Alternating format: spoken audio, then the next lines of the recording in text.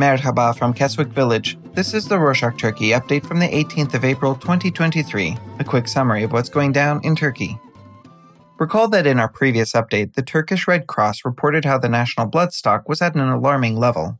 Last week, they added that they had to postpone and prioritize heart surgeries because there wasn't enough blood. The Red Crescent fell from the public eye after it sold tents to the Ahbap, a charity organization, instead of sending the tents free of charge to the earthquake zone. Following this, blood donations also dropped. The public have been demanding that Kerem Kinik, the head of the Red Crescent, resign since the scandal. However, so far he refused to leave his position, claiming that if he resigned, administrative issues would become chaotic and unmaintainable. He said this back in late March and has been systematically ignoring criticism ever since, even at the expense of people's lives. Moving on, the Time magazine named Haluk Levent, a beloved singer and the founder of the Ahbap charity network, among the 100 most influential names in 2023.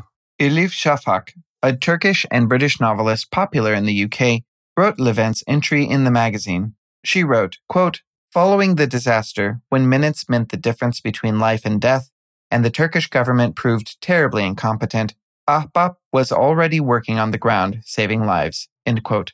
Levent quoted Shafak's entry on his Twitter account and said that it was unacceptable how it criticized the government through him. Levent announced that he rejected the title and won't be going to the United States to receive his award. He said that the whole country, be it the government, the opposition, or nonprofit organizations, came together to get through this disaster. He doesn't want to be a part of a rhetoric that puts him at the center of this. Now some news on the elections. The main opposition candidate, Kılıçdaroğlu, revealed a list of pledges for the first 100 days of his presidency. He said that the country would bring back daylight saving time. The government would reduce the worker class's tax and insurance rates. The government would provide farmers with 50% of the cost of seeds and fertilizers. It would also reduce the price of electricity and tax on diesel fuel used for agriculture. He added that the government would also abolish the interview-based recruitment process while recruiting public servants and create a new merit-based system. He said that in the current system, many give people that they are close to high points in the interviews to boost their grades, increasing their chances of getting hired even if they did poorly in the Central Public Servant Placement exam.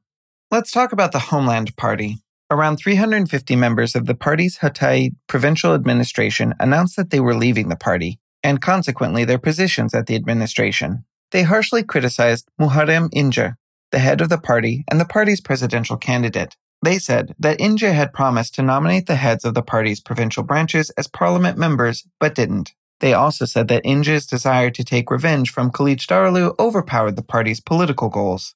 They further added that İnce has nothing concrete to contribute to the bright future of the Turkish youth other than his dance moves on TikTok, and they cannot support this.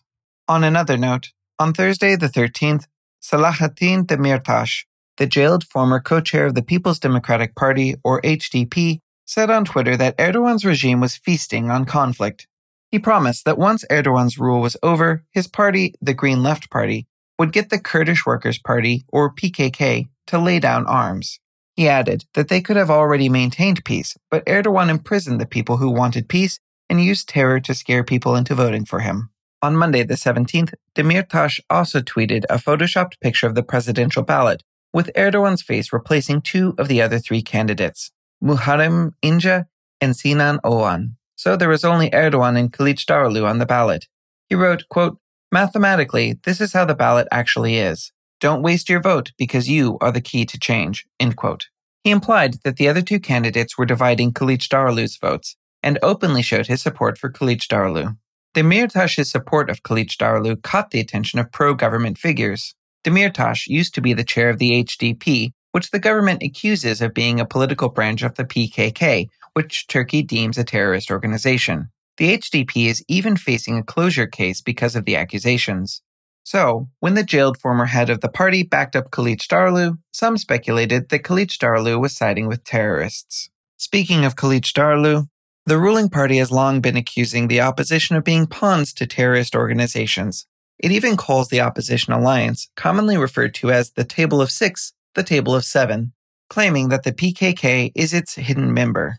On Monday the 17th, he finally spoke up about the accusation, saying that those who are in bed with the murderers of Gafar Okan a police officer killed by the Hezbollah terrorist organization, shouldn't be pointing the finger at him, referencing Free Cause Party, a supporter of Erdogan and the alleged political branch of the Hezbollah.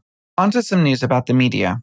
Earlier this month, the Radio and Television Supreme Council, also known as Artuk, banned the broadcast of Cranberry Sorbet or Kizilcik Sherbeti in Turkish for 5 episodes, citing a scene portraying violence against a woman. Show TV, the broadcasting channel, applied to the court to overturn the decision. On Friday the 14th, the court ruled in favor of the channel. On the same day, the channel aired the new episode of the series. However, despite the administrative court's ruling, the Artuk stopped the broadcast and aired a documentary on Islamophobia instead, which raised eyebrows. Many questioned why Artuk decided to take action against this particular scene and had been overlooking violence against women in other series. The Cranberry Sorbet depicts the conflicts between secular and conservative lifestyles through 2 families with different backgrounds. In the scene that Artuk found inappropriate, the man from the conservative side abuses his wife. Some speculated that the Artuk was disturbed by who was violent rather than who was violated, citing the Islamophobia document. And some cultural news. Back in 2021, the Culture and Tourism Ministry began renovating the Maidens Tower in Istanbul, known as Kız Kulesi in Turkish. The tower was behind a pier covered in curtains during the process, and some of it had to be demolished as a part of its extensive restoration plan. The demolition had brought about a public concern for the historical monument, but after months, the ministry has finally lifted the curtains. It announced that the tower will open for public access in the first week of May.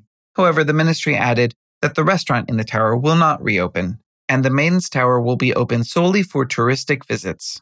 Let's talk about football. Istanbul has been getting ready to host the final match of the Champions League on the 10th of June. However, on Monday the 17th, The Independent, an online newspaper, wrote in an article that the UEFA had concerns about possible unrest in the country following the elections on the 14th of May, and may have to move the venue depending on the aftermath of the elections. And to close this edition, we've previously mentioned that this was the month of Ramadan, a time of fasting in Islam. At the end of the fasting period, Muslims celebrate the Ramadan fest, also known as Candy Fest. The fest begins on Friday the 20th and lasts until the 24th. During this time, people meet up with their families and have feasts. There are also children knocking on doors around neighborhoods asking for candy, much like Halloween. And that's it for this week. If you don't know, Rorschach has a newsletter on Substack, so check it out. It's not too frequent, so you won't be flooded with emails, but it will tell you a bit about what's motivating all of this. Link in the show notes. Let us know what you think at turkey@rorschach.com.